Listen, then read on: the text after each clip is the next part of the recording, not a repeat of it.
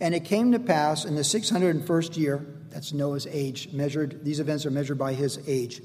And it came to pass in the 601st year, in the first month, the first day of the month, the waters were dried up from the earth, and Noah removed the covering of the ark and looked. And indeed the surface of the ground was dry. And in the second month, on the 27th day of the month, the earth was dried.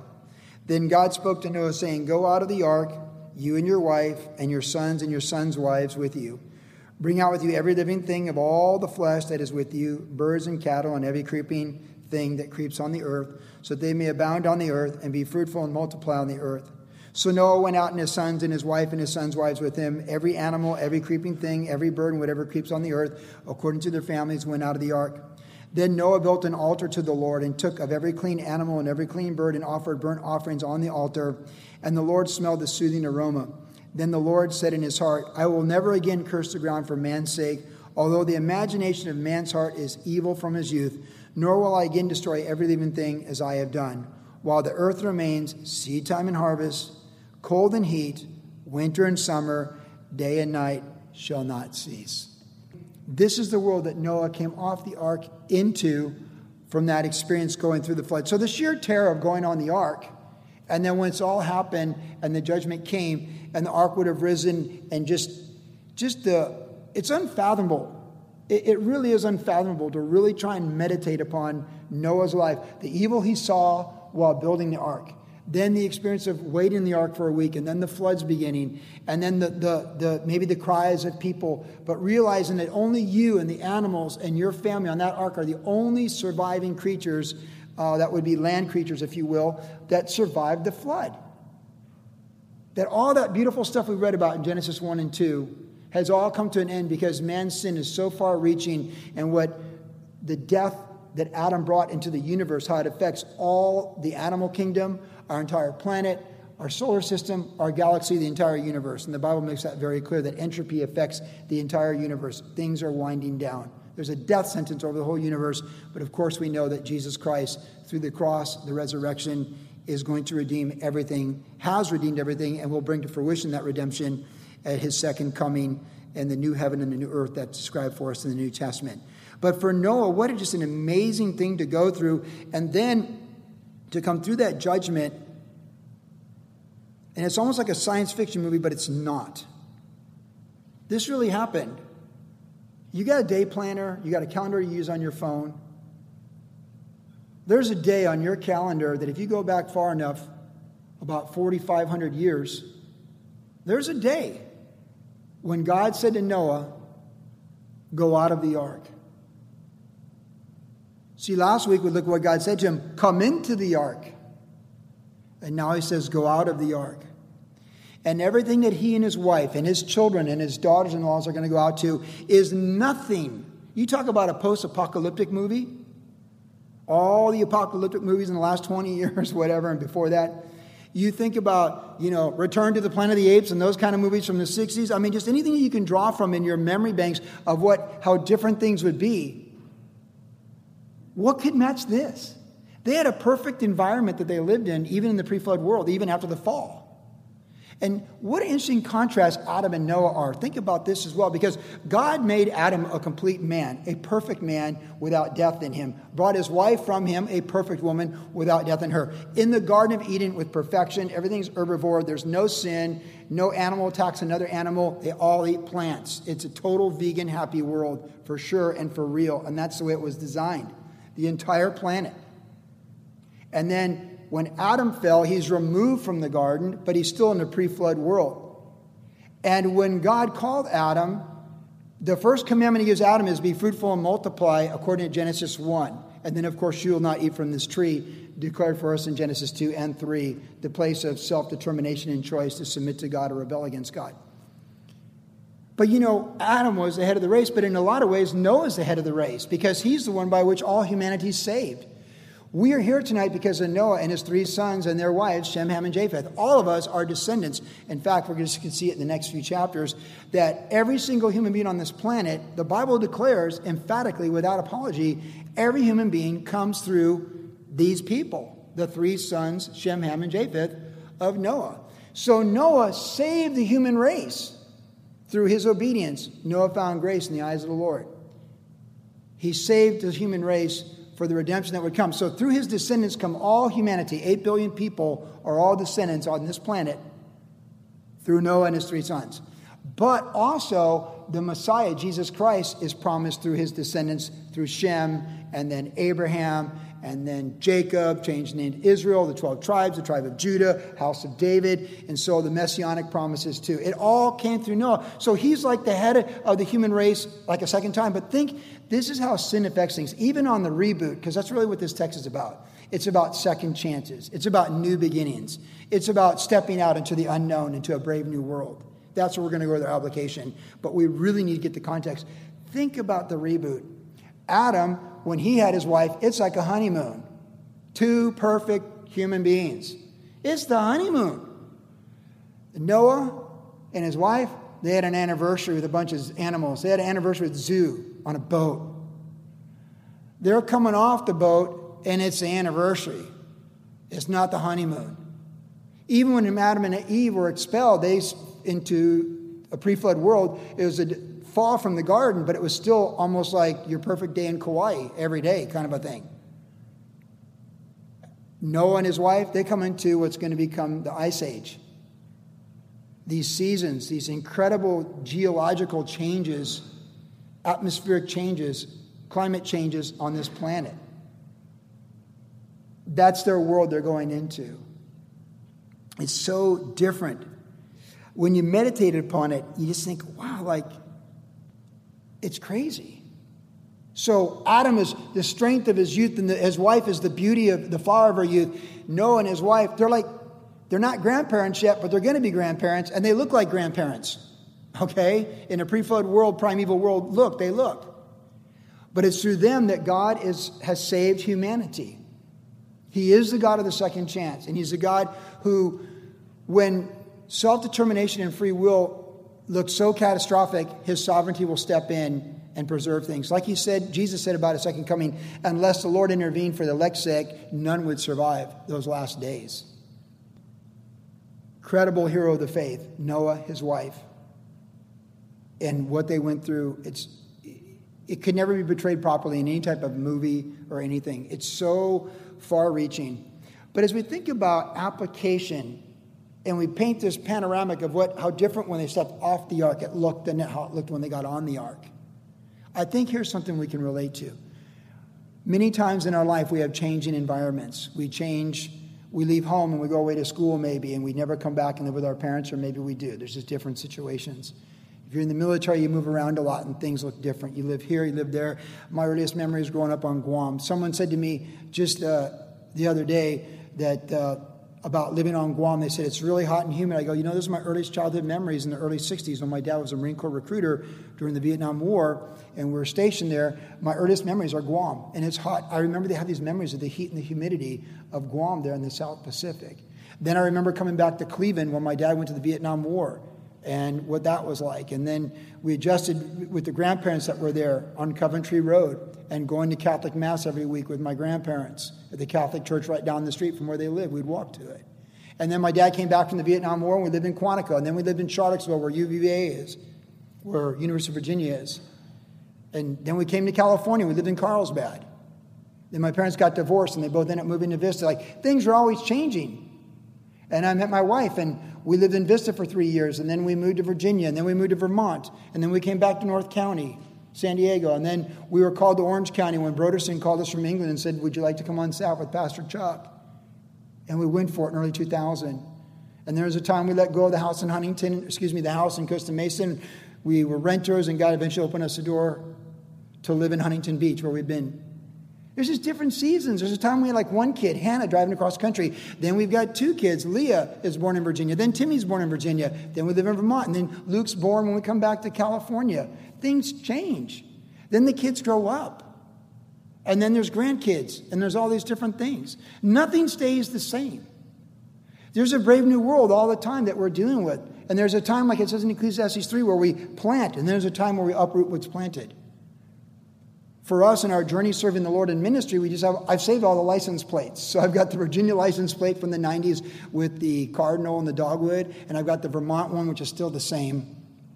I even got the Ohio plates from our old country Squire station wagon that my mom and dad had in the 60s. Nothing stays the same. There's always a brave new world. As much as you'd want things to stay the same, they never stay the same. Things change. And sometimes things are forced upon us, radical change, not like a global flood. But sometimes things are forced upon us that we just don't see coming. We're forced out of a job. We're forced out of a living situation. We're forced out of a relationship. We're forced out of a country. I mean, if you study human history, these are things that most people deal with in every timeline wherever you live. Dramatic changes. Political decisions that are made that will profoundly affect you. Imagine being Jewish in Europe. Being Jewish in 1929 versus being Jewish in 1939, how fast that changed. Because your religious and in many cases ethnic makeup. Things can change rapidly. Things can change dramatically and rapidly, socially and personally. And there are times we want to stay in an ark because we find function in transition, and we find function even in dysfunction. You can make the ark your home. And contextually, Noah did not get off the ark till God said, come out. And every step he took off that ark, it was a step further from everything he knew. And the shock of seeing the world so different than the world he knew. And yet, as much as all dramatically changed, there are certain things that remain the same. And even this week, meeting with a missionary who came by to say hi, as they're talking about potentially adjusting to coming back into living in the States after 10 years abroad,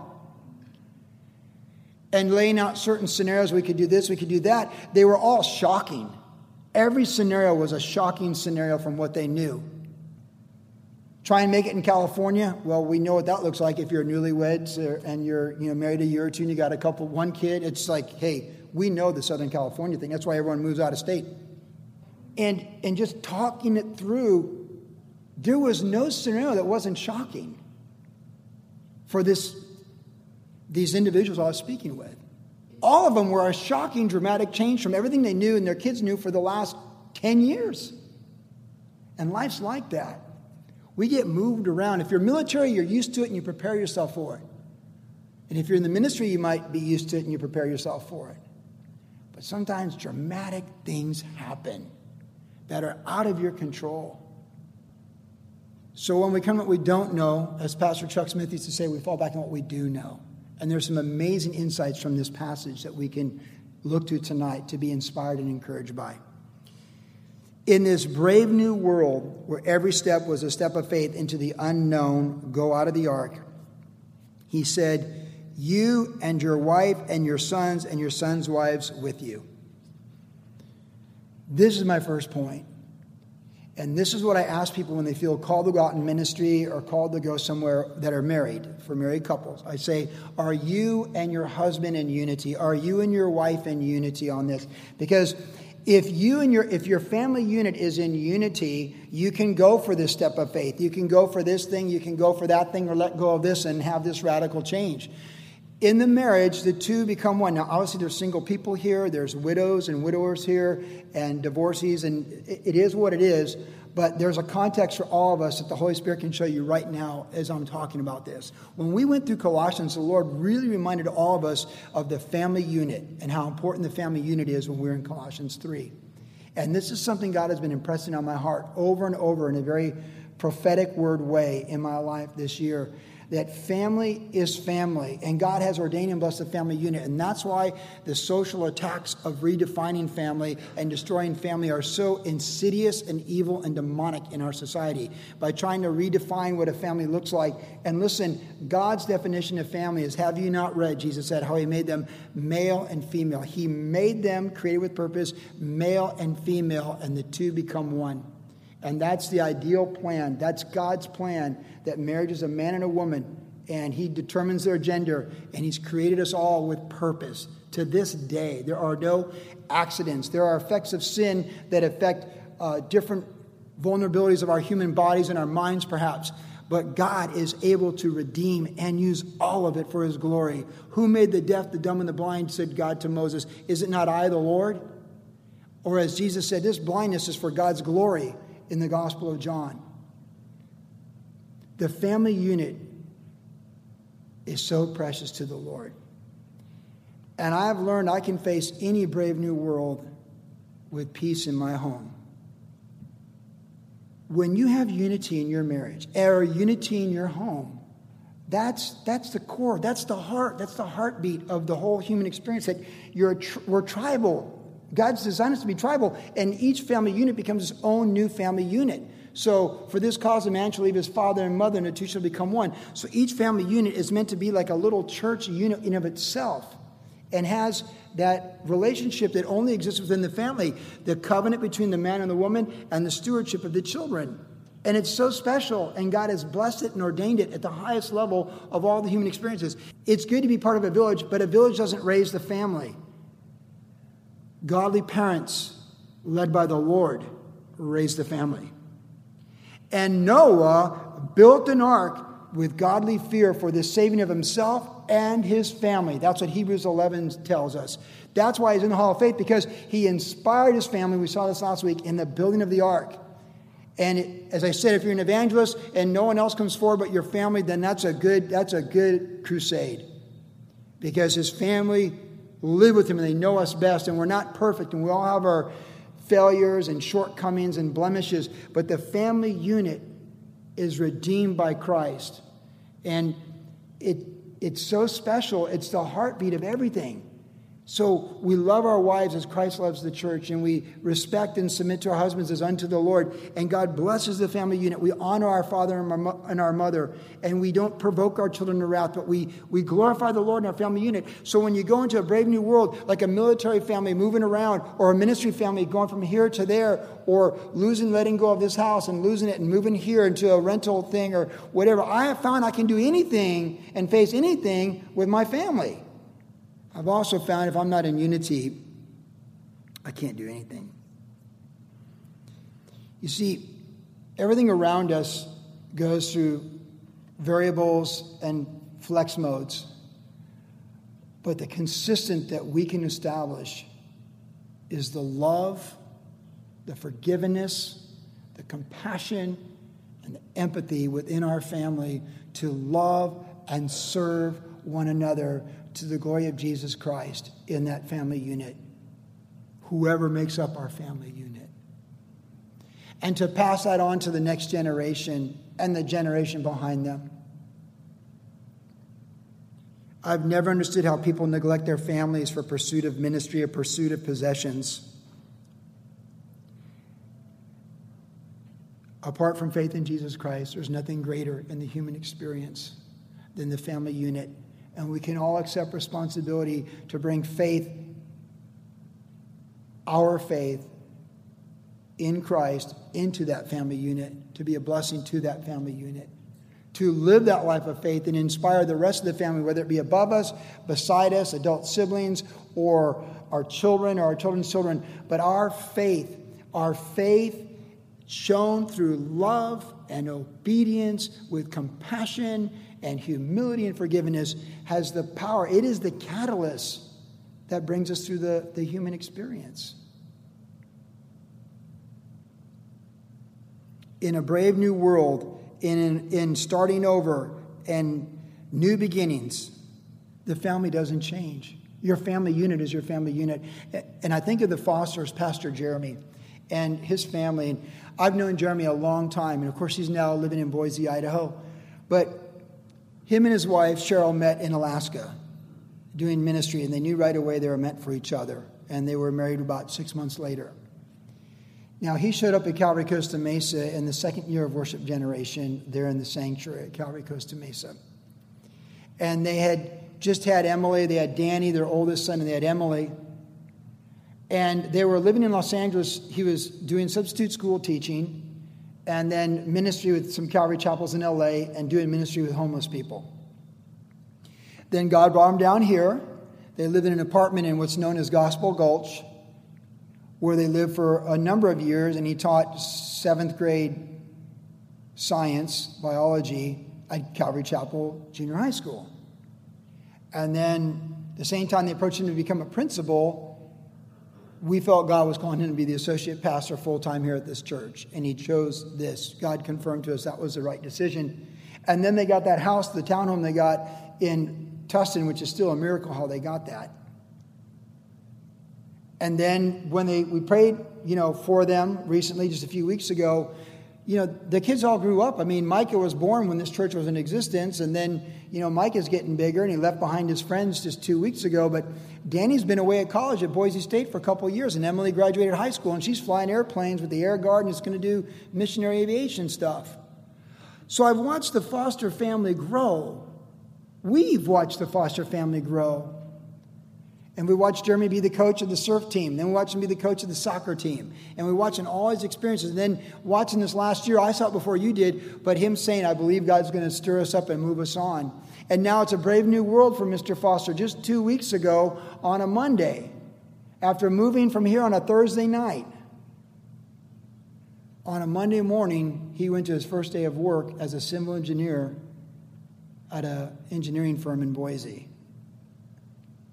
That's a pretty brave new world. I mean, that he got the job is miraculous because he's rebooting his career. He does have a degree from Oregon State in engineering. But he hasn't been in the workforce for 20 years with engineering. And he got the job.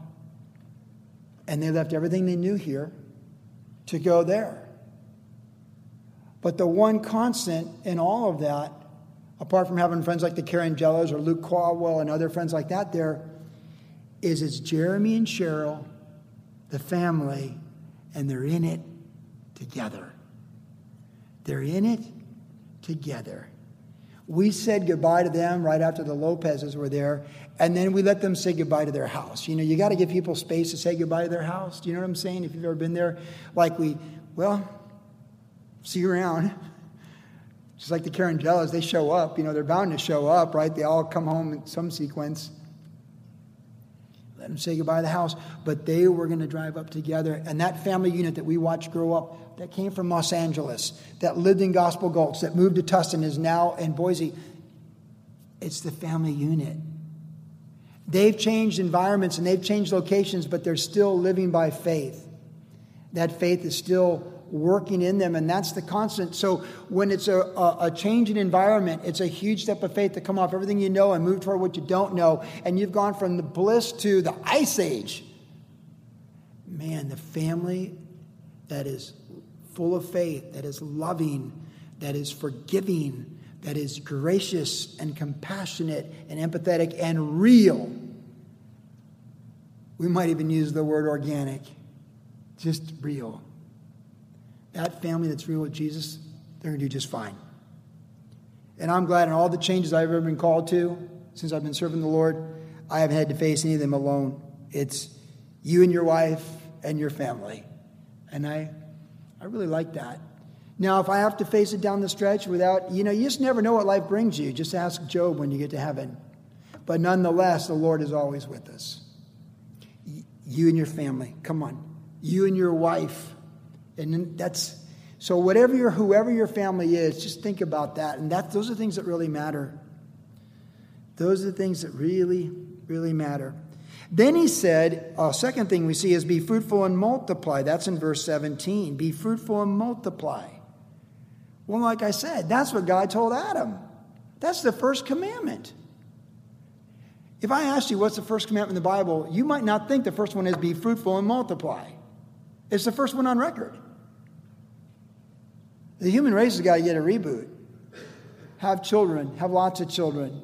And they were fruitful and they did multiply. And we'll get in the table of nations and just right around the corner here. Be fruitful and multiply. So they're coming from the transition of what they've known, stepping out of what's not known, but they're together as a family, the consistency in the midst of all the uncertainty. And then here comes that familiar frequency, the Word of God. The Word of God.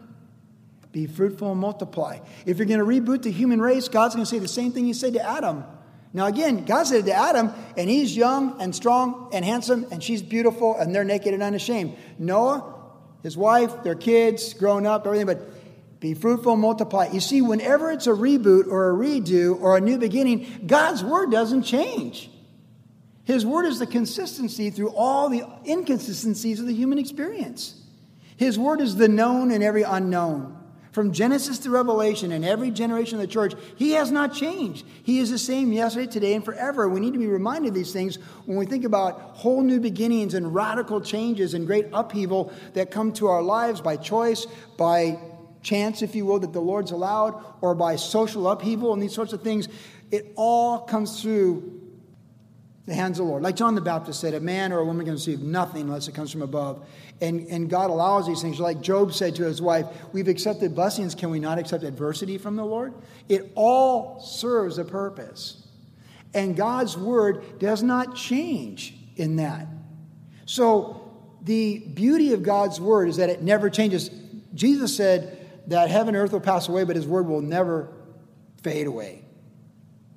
And he's given us his word to be thoroughly equipped for everything he has in our life. So as we go through the word of God on our own, and we let God speak to us, it's faithful today to be working effectively in those who believe, as we're told in 1 Thessalonians, for us tonight,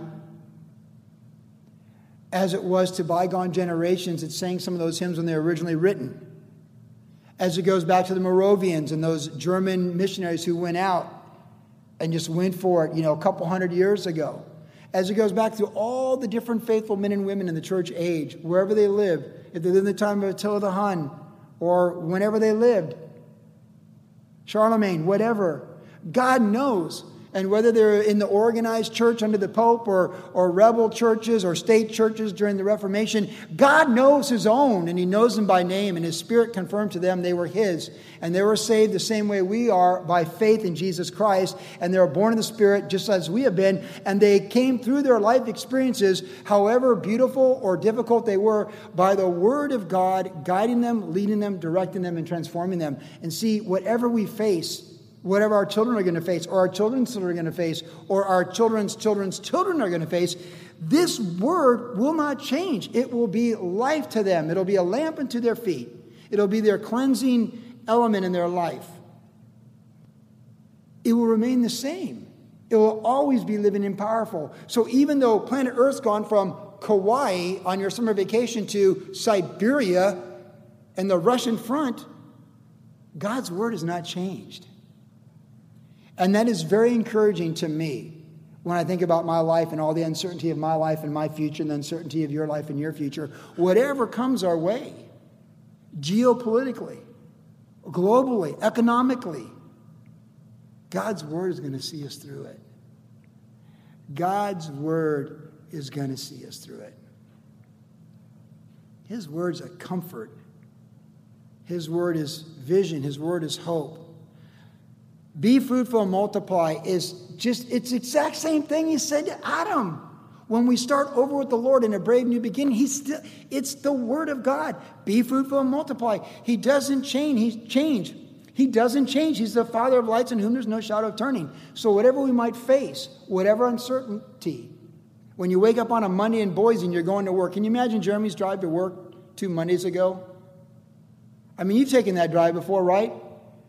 We moved to Vermont, and I got that job at the Sheraton Hotel.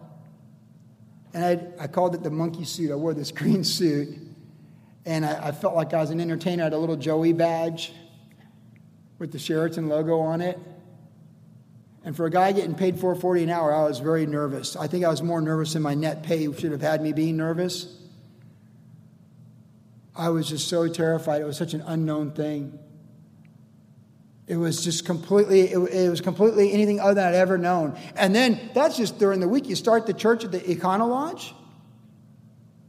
When you're outsiders in Vermont, New England, and you're doing a church in their hotel, they don't care. They just want to rent the rooms out and make the money. But you show up with your friends that are from out of state too, and you're doing a church in their hotel, in their meeting room, and the other meeting rooms where the kids meet. You know what they look at what they look at you like? When you show up to do church and you got a bin with the children's ministry supplies, look, this is a home game. When Heidi and Garrett, everybody moved the children's ministry supplies from point A to point B, it's like, it's a church. Yeah, it's a church. Listen, when you walk into the Econo Lodge in Burlington, Vermont, and they think you're a cult, and you got a bin with children's ministry supplies, the looks they give you, man, it's a brave new world. It's a brave new world. You know, God might give you an ice age. Maybe you're in an ice age. Maybe He's going to give all of us an ice age. Hey, the vacation in Kauai, maybe it's over. You just never know. But I'll tell you what got me through those 14 months was my morning devotions and my time with the Lord. And I'll tell you, it's the same thing that gets me through everything I'm facing now. And sometimes His Word seems alive. Sometimes it seems kind of flat. But I just keep plowing. Another chapter of Matthew, a couple chapters, Song of Solomon, Ecclesiastes, write in my journal. Be fruitful and multiply. Do what's the obvious to do. Read God's Word, hear God's Word, do God's Word. I knew a number of military people that walked strong with the Lord, both Navy and Marine Corps. And those guys, and Army, and those guys that were all in for the Lord, like the Lord was over everything they did. So if they're in Iwakuni, Japan, Chris Deans is, he was a worship leader in Virginia Beach, but, now he's going to Iwakuni, Japan. He seeks out the fellowship. He seeks out the brethren right there on base. He tries to connect with the chaplain. And that's who we are. That's what we do. But we make time and be fruitful and multiply. So when the ark opens up and God says, get out in a brave new world, in a new beginning, take your Bible with you. And let that be your standard in whatever you're doing. What you did here when you lived there and what you do there when you live there. Hey, neighborhood's different. Neighbors are different. God's word is the same. Be fruitful and multiply. And really you just say be fruitful because that's what God's word is. When we obey God's word, we are fruitful. And then there's a third thing. In verse 20, it says that Noah built an altar to the Lord. In the brave new world of new beginnings and all things that we can face that we don't know, that we don't understand, he came off the ark and he built the altar. When Job got all the bad news in Job chapter 1, if you know the text, it says, when the last person came, and this happened, and the Sabaeans, and this happened, it says that he fell on his face, and you know what it says? And he worshiped. When he lost everything in one day, in a matter of minutes, if not hours, it says he worshiped the Lord. When you get the worst news in the world, praise Jesus. When you get the best news in the world, praise Jesus. Build an altar. The altar is the place of worship. It's the place of praise. It's the place where we can say, Lord, you are over all things. You are bigger than these doctors. You are bigger than these politicians. You're bigger than these neighbors or my boss and these co-workers. You're bigger than it all. And we worship the Lord. The brave new beginning and starting over and these things, going into your ice age, if you will. Man, your family, the clear word of God, but be a worshiper. Build an altar. Build an altar. And we're going to see as we go through Genesis, altar builders, people who build altars. It was their expression of devotion to the Lord. Worshiping the Lord. Maybe maybe Noah sang a song. Maybe he had a poem in his mind. We don't know. But he built an altar and he sacrificed clean animals, which would have been atonement and a covering for his sinful nature. But he built an altar. There's a lot of altars in the rest of the Old Testament. And the ultimate altar is Jesus Christ on the cross for our sins. But this is the first one. You don't read of any other altars before this. But he came off that ark in a brave new world with a new beginning. And we're going to worship the Lord. That's what we're going to do. We're going to worship the Lord. We're going to build this altar.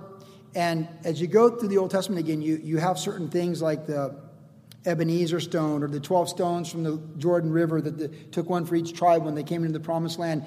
And their altars were built and memorials were built to attest to the Lord's faithfulness. But this altar did involve sacrifice.